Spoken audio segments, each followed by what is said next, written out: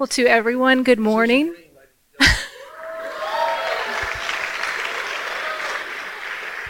Thank you. Good morning, everyone. To many of you, happy Father's Day. Robert, happy Father's Day to you. Happy Father's Day to you. Or happy Mother's Day. Is your mic on?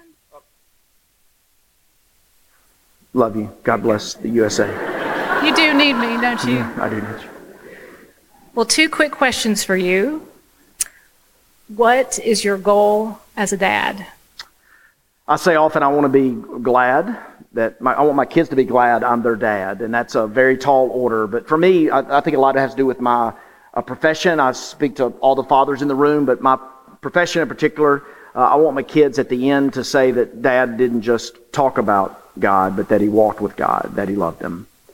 Second question, what is the hardest part about being a dad? Providing.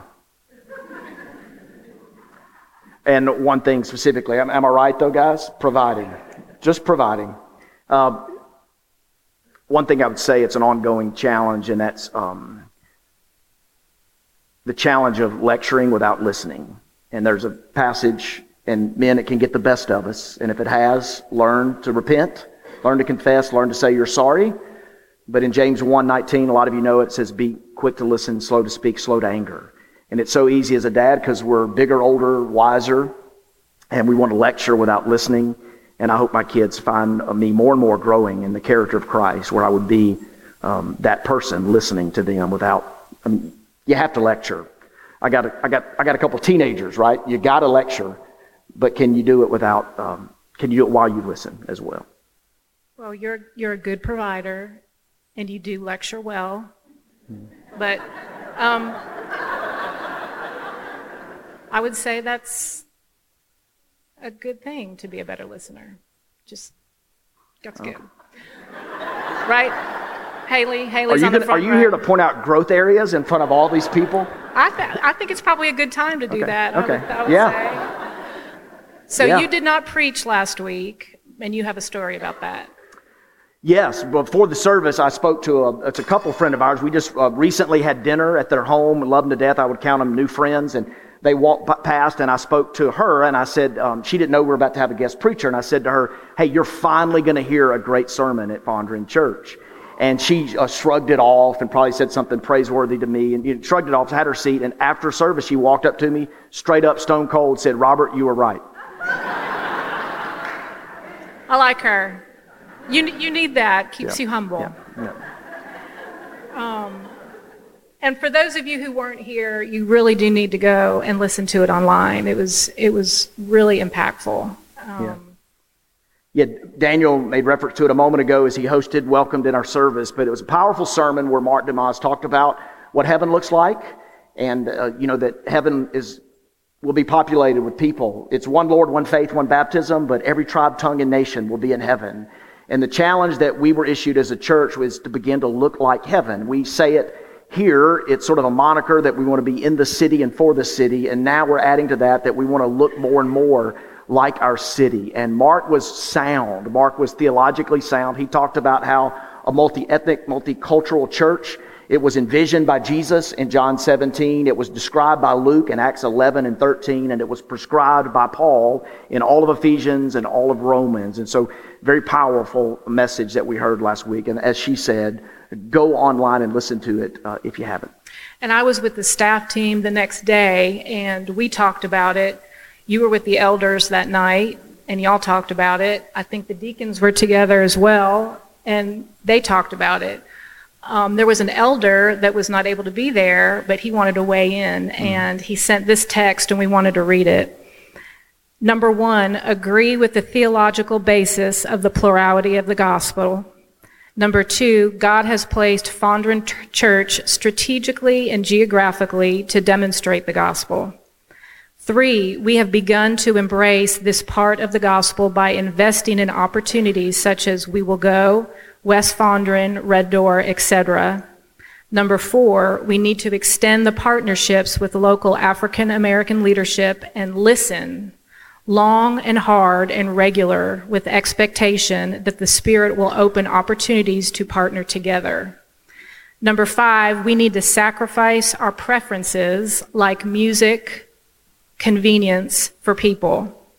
And number 6, God may lead us to multi-ethnic leaders we should look to broaden. And this week I watched you watch the gym get a new roof, and you got emotional. Yeah, some people get emotional about reunions between like a military person coming home and their wife or children, or, puppies, or, a Taylor Swift song or something like that. But I got emotional when the roof was complete. A week ago, they rolled in the trucks and they just let it sit there, occupying a few parking spaces. And I thought, these guys are going to go slow. They're called A1 Roofing. Y'all know them. It sounds like a steak sauce. But they rolled in, and this week they got it done in a week. And it's an awesome thing. I was told, I was limited. They said no one can do anything in the gym until we get that roof fixed, and it's fixed. I got emotional about it. But it just represents so much. Again, Daniel stole a little bit of my thunder, but the roof is up, and now things can start. And he told you we're really, really, really close to the gym floor getting on there. I went in to Nick's office and said, man, we're going to get the floor in this summer. And he goes, yeah, we could. I go, do you think there's any way we can put the floor down at the end of the summer? And Nick's like, So see, I'm the wow guy. Nick's the how guy. And listen to me, you need both. You really need both. And so Nick was afraid I was going to try to go out there and get a check to finish up the floor, and then giving would dip, and then we would, we'd need it for the budget. So I want to just challenge you. Summer is hard for churches, and we're so close to something good. And so I want to challenge you to give. Picture, if you would, a ladder. A pastor friend of mine illustrated with this before, but picture a ladder, and the first rung of the ladder is a first-time giver. For some of you, that could be your step. You've never given before. And for the second step on that ladder would be a sporadic giver. You give when you feel like it, when you have a little bit left over. That never works for us. We have to give principally. And that's the next rung on the ladder, where you pick a percentage and you begin to give that percentage. The next rung on that ladder is called tithing. It's ancient, but it's so freeing and so wonderful. And the tithing is when you give 10% off the top, trusting God that 90% His way is better than 100% your way. But even there's another rung on that ladder, and that is a generous life. The top of the ladder, not to establish some hierarchy of who God loves and who needs to feel guilty, but at the top of the ladder is just someone who says, it all belongs to God, and I'm not going to let 10%, I'm not going to stop at that, but I'm going to continue in that realm. It's a scary way to live. It's a way that we decided to live a few years ago, but just to be out there on that ledge, and we want to challenge you. I want to challenge you today, because the church that we feel God is calling us to be, let's not shrink back. And I want to challenge everybody to think about what step you can take on the ladder. Maybe it's to become a first-time giver, or to become a percentage giver, or to actually become a tither, or even beyond that. Some of you tithe. It's been a regular practice in your life. You know how God blesses that. But this may be a season for you where you can give a sacrificial gift. That's how close we are to seeing something great happen. And a couple of years ago, we had the sense that we were going to own the gym before we owned the whole facility. And we brought in a landscaper and had to pay several $1,000s. Anybody remember how nasty it was back there? And they cleaned all that out and cut trees down. And as they cleared it, there were several workers. And I talked with one of the workers. It was a black man, about 23 years old. And I'll never forget this conversation, only a couple of years ago, but he asked me if Woodland Hills was still around. I said, yes, we share the space with them. I pointed down here. And he asked about Deb Addington. Anybody remember Deb? She was one of their staff members. We love Deb. And Deb had a basketball ministry in the gym. And this guy lit up talking about that. In fact, he wanted me to walk across the parking lot so that he could talk to Deb. It had been years. And here was a 23-year-old man who, when he was a kid, someone invested in his life and gave him a positive environment, gave him a place to grow and mature. And that's what I believe that God's called us to be, and even what I want to be a part of. It's close, but I've got an African-American brother that's going to help me. We've got to work around schedules and stuff, but to start a basketball ministry. I'm not going to play basketball, but I want to start the ministry. It's probably a good idea. And so that's why I got emotional about a roof. Well, today it's the soul. We're going to recap and then wrap up. And this week in your office, we were talking, and behind us were all your books that had something to do with the soul. Here are some titles: Soul Keeping, How's Your Soul? Soul Quest, Soul Care, a little handbook on having a soul: Soul Detox, Soul Talk, Soul Repair, Soul Print, Soul Set Free, Soul Searching. So many titles, but yet it's so tricky to define. Yeah, well said. A lot of titles. That one shelf there, second from the bottom, is what you read some of the titles, and I've read probably half of those books on the soul. And as you said, so many titles, but it's tricky to define the soul. A couple of books I would recommend would be by Dallas Willard and J.P. Moreland. If you want to even Google that, J.P. Moreland on the soul, Dallas Willard on the soul, they speak so well about what the soul is. We've defined it loosely, generally through these weeks. We've defined it as the invisible you, the integrated you, the eternal you. Consider Psalm 103, David here, Psalm 103 and verse 1. Bless the Lord, O my soul, all my inmost being. One version says, all that is within me, praise or bless his holy name. All that is within me, that is your soul. It's who you are. It's the integrated you and invisible you and the eternal you. You may not recognize the name Monica Simpson offhand. Monica was a writer eking out a living in New York City, in Manhattan, and she got a phone call that informed her that she had a brother that she didn't know existed. This brother wanted to meet her. He discovered her first and set up a meeting. And as they talked, it was a thing she thought, this is right out of as a writer, this is right out of a novel, something that I would write. And she sat down with her brother that she had never met before and found out he was in technology. And she thought, well, that's interesting because I'm a writer and I write on a typewriter. She told her brother she was thinking about getting a computer, and her brother said, I'm glad you hadn't got a computer yet because I'm designing a beautiful computer that's just going to be user-friendly, insanely beautiful. And that brother turned out to be Steve Jobs. Can you imagine finding out your brother is Steve Jobs? And they connected, and she said it was just amazing. It was a wow moment in her life to see who he was, what he would invent, who he would become, the people that he would bless. And she said that was one of those great wow moments, but the greatest wow moment that she experienced with him was at the end of his life. Y'all know that he passed. Everybody is going to pass, no matter how great you are, no matter what you accomplish. You and I, we're here. We're vapors. We're just here for a little while, but we have a soul. And Steve Jobs' biographers, his sister Monica Simpson writes about him, and he was a difficult person. He was just a mass of complexities, I believe, like all humans, gifted but complex. And at the end of his life, when he was just with his wife and his children and his sister around his bedside, he lied there. His breathing was labored. And they said he was such a difficult person, even at the end, that he was picky about nurses. There were 67 nurses offered to him. He only liked 3 of them. He would reject the other. And they would have to bring him about 5 oxygen masks a day for him to choose one that worked. He was so meticulous about beauty and design that even while heavily sedated, he would rip an oxygen mask off of him. Here's a photo of Steve Jobs in his last day standing with someone, a good friend. His body you see, down to a skeleton. And all the family, the loved ones in his room, some biographers wrote about this. They said that his last words, he hadn't spoken in a couple of days, was having difficulty swallowing and breathing. But he said out loud, it was unmistakable, right before he passed, "Oh wow, oh wow." And his sister, Miss Simpson, she writes about this. She said that they didn't know, nobody knows what happened. Perhaps he saw something that they didn't see, that nobody else saw.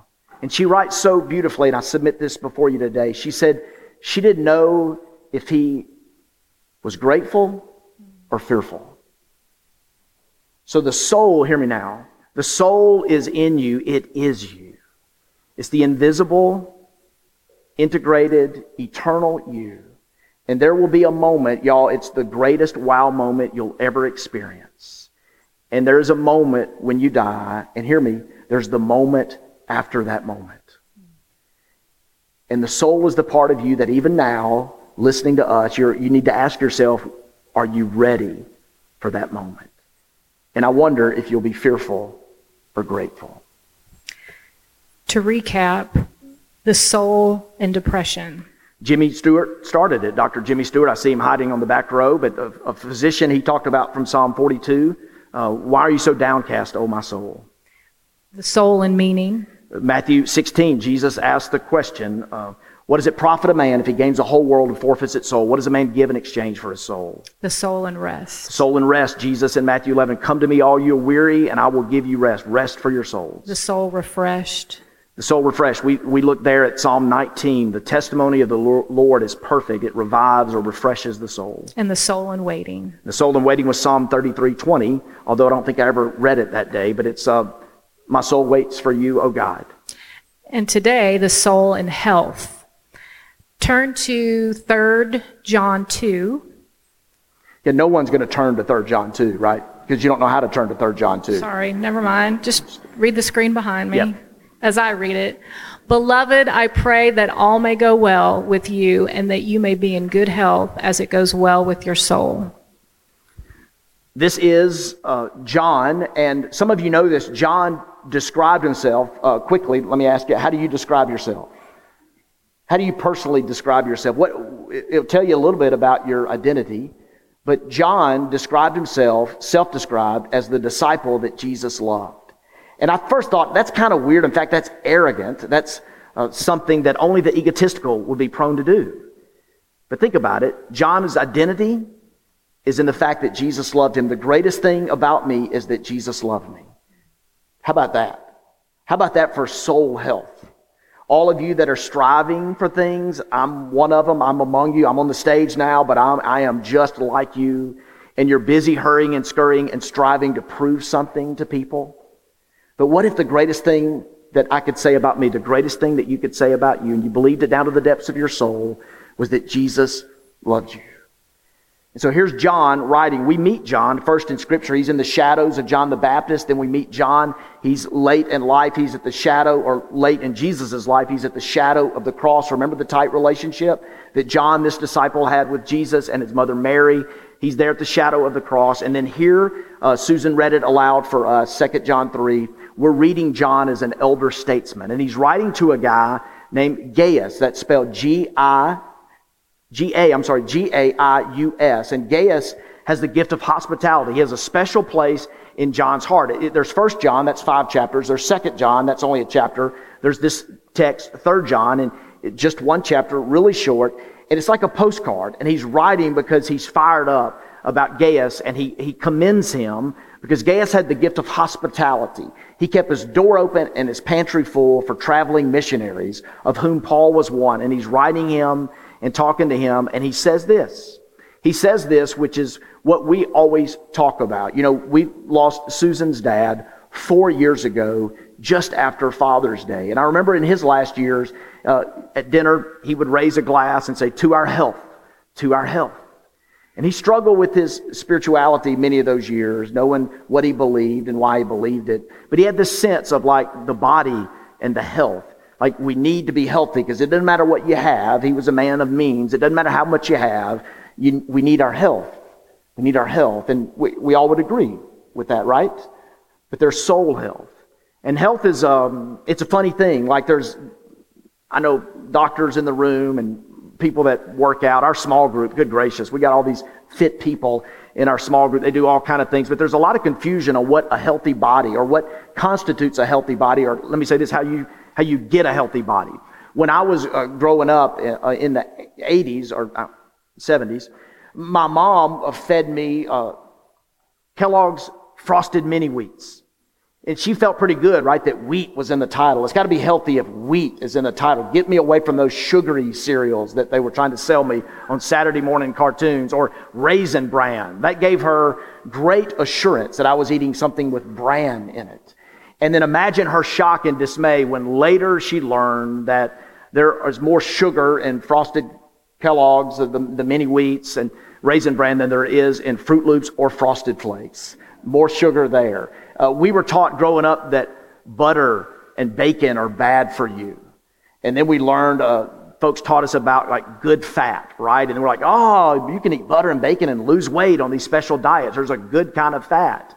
And now the World Health Organization, just a couple years ago, released a study, they believe, demonstrating that butter and coffee and that bacon can increase our risk of certain kinds of cancer. So there's just a ton of confusion. When I grew up, candy bars and milkshakes were a treat that you would get like once a week. And now they're meal replacement bars, right? A perfect proprietary blend of vitamins and minerals and calories and nutrients and good fats. And you eat them on the run because we're busy professionals who just don't have time to share meals together and eat actual fruits and vegetables. So we take a bar or a shake, right? And they're good for you, they're not good for you. You read different studies. Someone invented something called kale. Kale didn't exist in the 80s. I'm sure there's one person who invented kale who's made a lot of money off of it, right? We've been hoodwinked. So what's good for us? No fooling. I was eating a banana a few months ago, and a good friend looked at me with disdain and said, "You're going to eat that? A banana? You know, that's like drinking a Coke. The body processes a banana like it does a Coke. You're killing yourself, buddy." That's what he said to me. I'm eating a banana, and a guy tells me I'm killing myself. So there's a ton of confusion about what constitutes health. But here's what I want to put before you today. The scripture is clear about what a healthy soul can look like and what a healthy soul needs.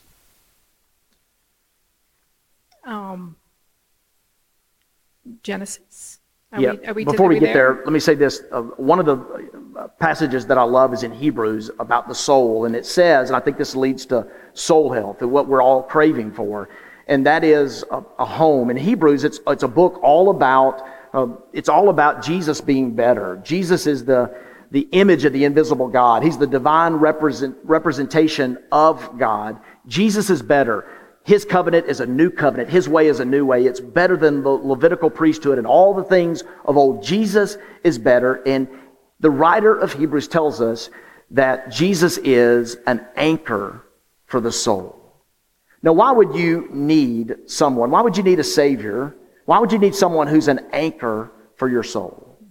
Could it be that you and me, that we're restless, that we're tumultuous, that we're in a way homeless, that we have needs, that we're vagabonds, that we're always looking and always searching, and that life can be stormy?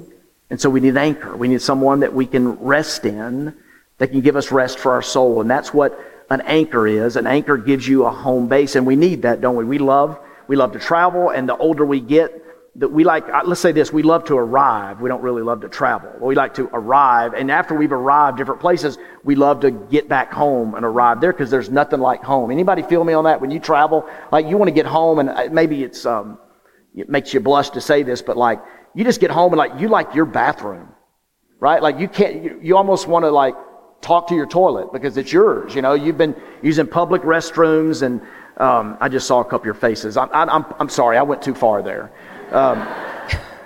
If there was a service after this, I would not say that. But anyway, you get emotional with your toilet because you've been using public restrooms, you've been traveling, and you have drop spots in your house. Y'all know what I'm talking about? Now this affects a marriage, but y'all know what drop spots are? It's where you have stuff for your keys or your bag or your wallet, and that's where you don't plan your drop spots. They just kind of evolve. And this is what, my keys go here, my wallet is put here, my bag goes there. And everything has a place to belong, right? And then I'll see that my stuff is not there in its home, and Susan will say, I will say that it's in the closet. It's in the closet where it should be. Yeah, where it belongs. She missed her cue there, but she's awfully cute. But there's a place where things belong, and we need that, don't we? We need bathrooms and home. It's a place of sanctuary, a place of sanity, a place where we go, a place where we know things, where things are. And whether your home is exquisite or it's a little shack, whether it's a beach condo or a mountain bungalow, wherever you are, whatever home is for you, you need that home. And we have sayings like home sweet home, and home is where the heart is, and mi casa is su casa. We have all these sayings about home, and it's really important for us. And that's what our soul needs. And so if our physical, external, tangible, three-dimensional body needs a home, how about the soul? And so think about it. When is the last time that your soul felt at home? Well, we have 4 aspects of the soul. Genesis 2, 8 to 9. Okay. And this is, we're just going to round off here as we head toward third and then home plate. We're just going to talk about how a soul can be healthy and go straight to Scripture. So we're taking the words from John about you being blessed and being healthy and your soul being healthy and prospering. Your soul having a home and being anchored. And we're going to go to the original creation story of man and woman in a garden. And so Susan, read the text and we'll talk about it.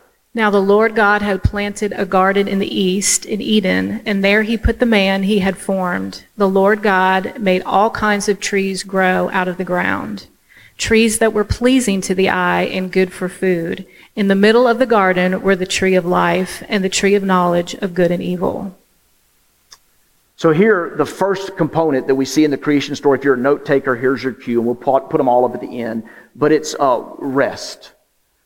It's rest. If you're going to have a healthy soul, and this was week 3 in our sermon series, but a soul needs a place of rest. And look at the story. God created man and woman and put them in a garden, and he put trees around them. And these trees were beautiful, and these trees provided fruit. You guys love trees, aren't you glad? You know, there's a tree in the beginning, and there's a tree of life at the end. Its leaves, Revelation says, are for the healing of all nations. Trees are kind of a big deal. We drive by a tree by our house every day. I think we could show this tree. Anybody recognize that tree? It's in Fondren. It's just a few houses down from where I live. I took that picture this morning. They were looking out their kitchen window of why is the Fondren Church pastor taking a picture of us. But isn't that a great tree? It's just grand.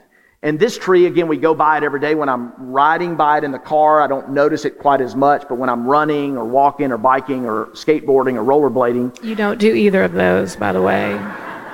Yeah, okay, I wanted them to think I skateboarded or rollerblade. But anyway, when I go by the house slower, I notice this tree. And I notice how beautiful and the shade and what it represents. And God was so good to people.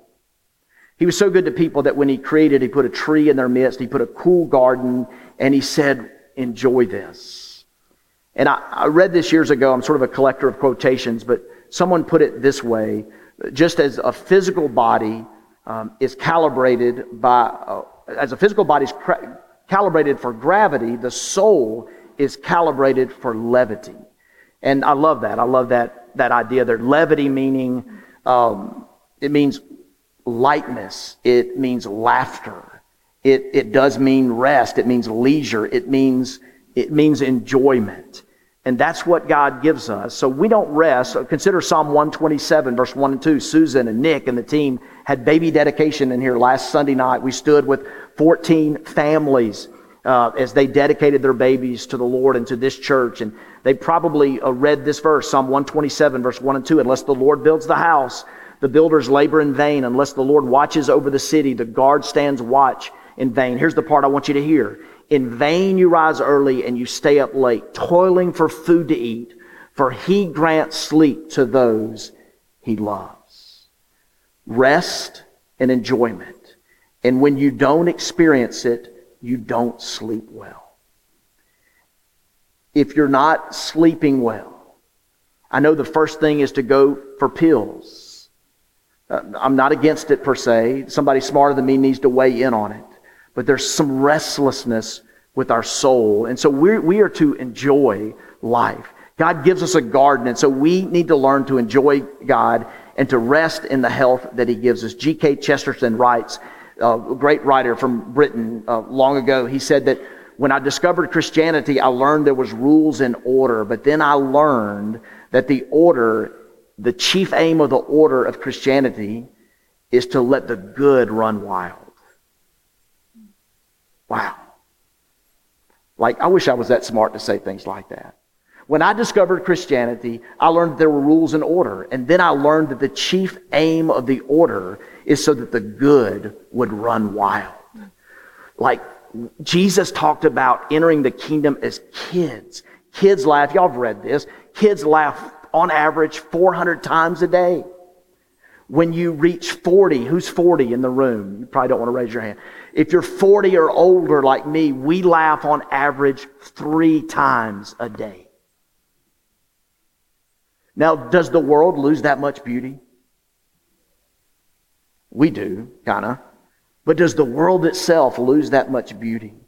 The rules and the order is for the good to run wild. And the good that God wants to run wild is deep soul health that gives us rest. We calibrate ourselves and we experience rest and enjoyment and laughter and play, and we act like a kid. That's why I'm going to that kids thing this Wednesday morning. I don't know that you're invited, but it said all kids are invited. Well, you would fit that category. It said all kids are invited, and you'll provide shoes or socks and admission, is what it said. So I'll be there. Thanks for the plug. Yeah. Okay, the next is responsibility. Genesis 2:15. The Lord God took the man and put him in the Garden of Eden to work it and take care of it. Okay. How many of y'all said that to somebody? Work it. Work it. God was the first one to ever say, work it. And it seems like the opposite end of the coin there. The opposite end of the coin there is, here we go from rest, Genesis 2:8 and 9, enjoyment for the soul. God gave us that in the garden, to responsibility. There's a song lyric popular, I think, by, is it Zach Brown? My mind's on a permanent vacation. The ocean is my only medication. And it's easy to hear songs like that, particularly this time of year. And we think to ourselves, work is hard, vacation is good, so that's what it's about. It's always about that. And listen, a friend of mine, Tim Downs, talks about how preachers sometimes say, we talk about the importance of relationships and how we have never heard anybody at the end of their life on their deathbed say, I wish I'd spent more time at the office. You ever heard anybody illustrate a sermon like that? I'm about to die.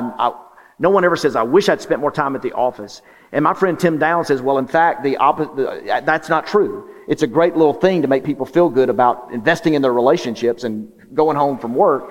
But actually, there are people who've said on their deathbed, I wish I'd worked more. I wish I'd contributed more. And you know that I do want to preach against workaholism, but there is in us, there is in you a desire to contribute and to achieve. The Hebrew word, I won't get fancy for you, but the Hebrew word in the original language there in Genesis, the original story, is a similar word for serve. And you only find meaning when you serve people.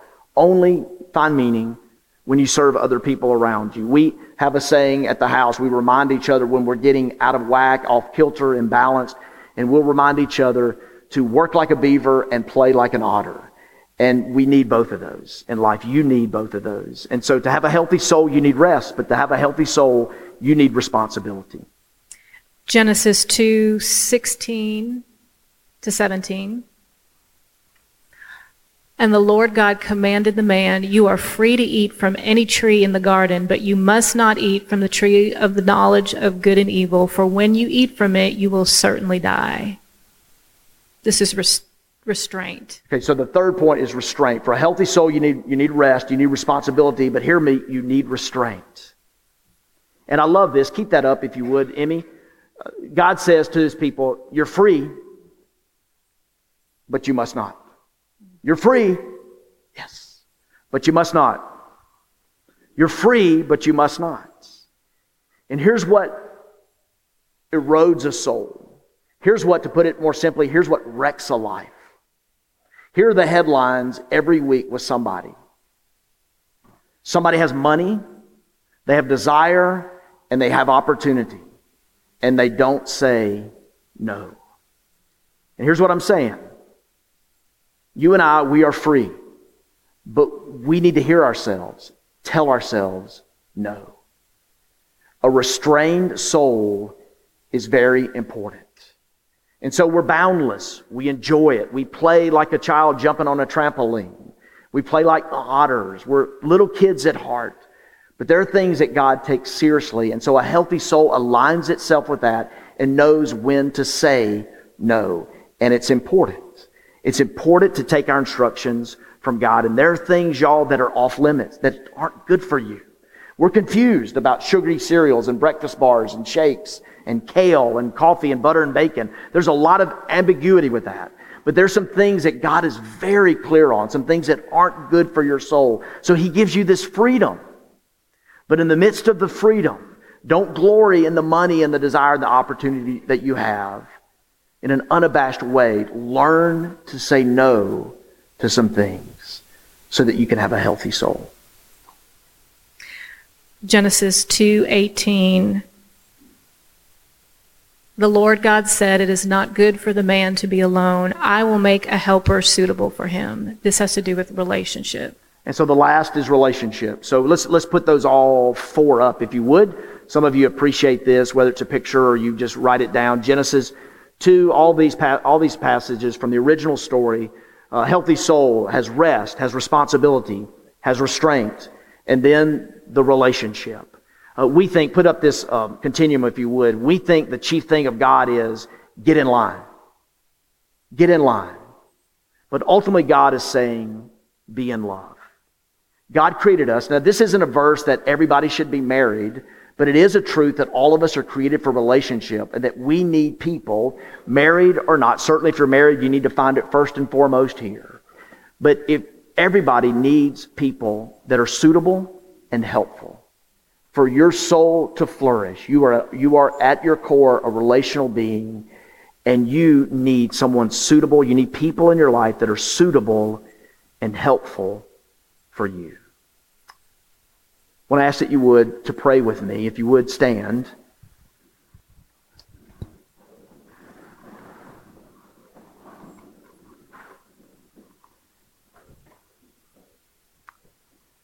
And we spend our times thinking about our physical bodies and our health, what we put in them, what we do with them. We feel guilty in moments of weakness when we say we're going to do an intermittent fast and then we're in the kitchen at 11 eating a piece of pepperoni pizza. We think a lot about our bodies and we wish each other well. We're praying. I'm praying for some of you for physical health and healing. It's a good thing. We see it here in 3 John 2. But today, as we wrap this up, consider the health of your soul. And so bow with me, if you would. Just closed eyes, bowed head.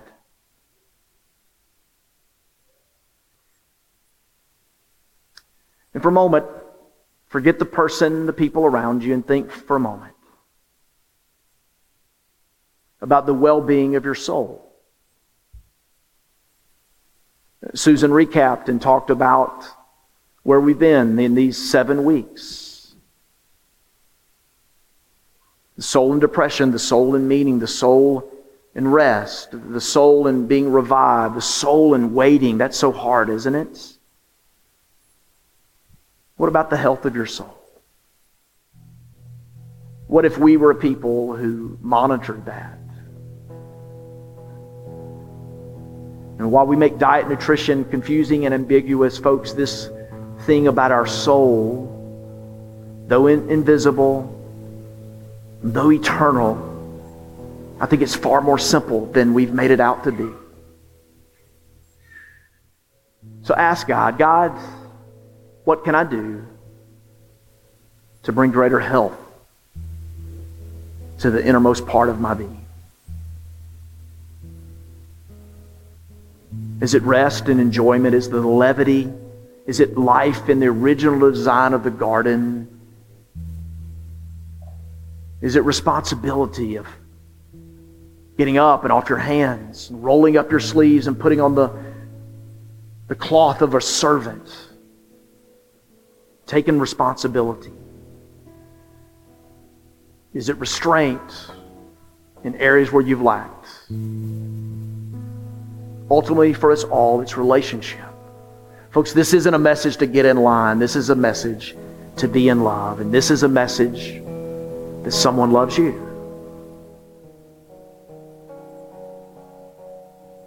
Father, bless this time as we close in prayer. And be honored. And Lord, as we've touched on today or gotten close to touching on, it's a day of joy and a day of pain for so many. And our earthly fathers, we do the best we know how. But God, we pray to you, a perfect heavenly Father. Thank you for creating us, for breathing life into us and giving us eternity. And God, we're all moving in a direction where there will be a moment where we are done. And there will be this wow moment after that moment. Stir up in us the reality of the eternal soul. In Jesus we pray. Amen. You come today if we can pray for you, this altar is open, and a few of us are down front. We would love that honor of being able to pray with you.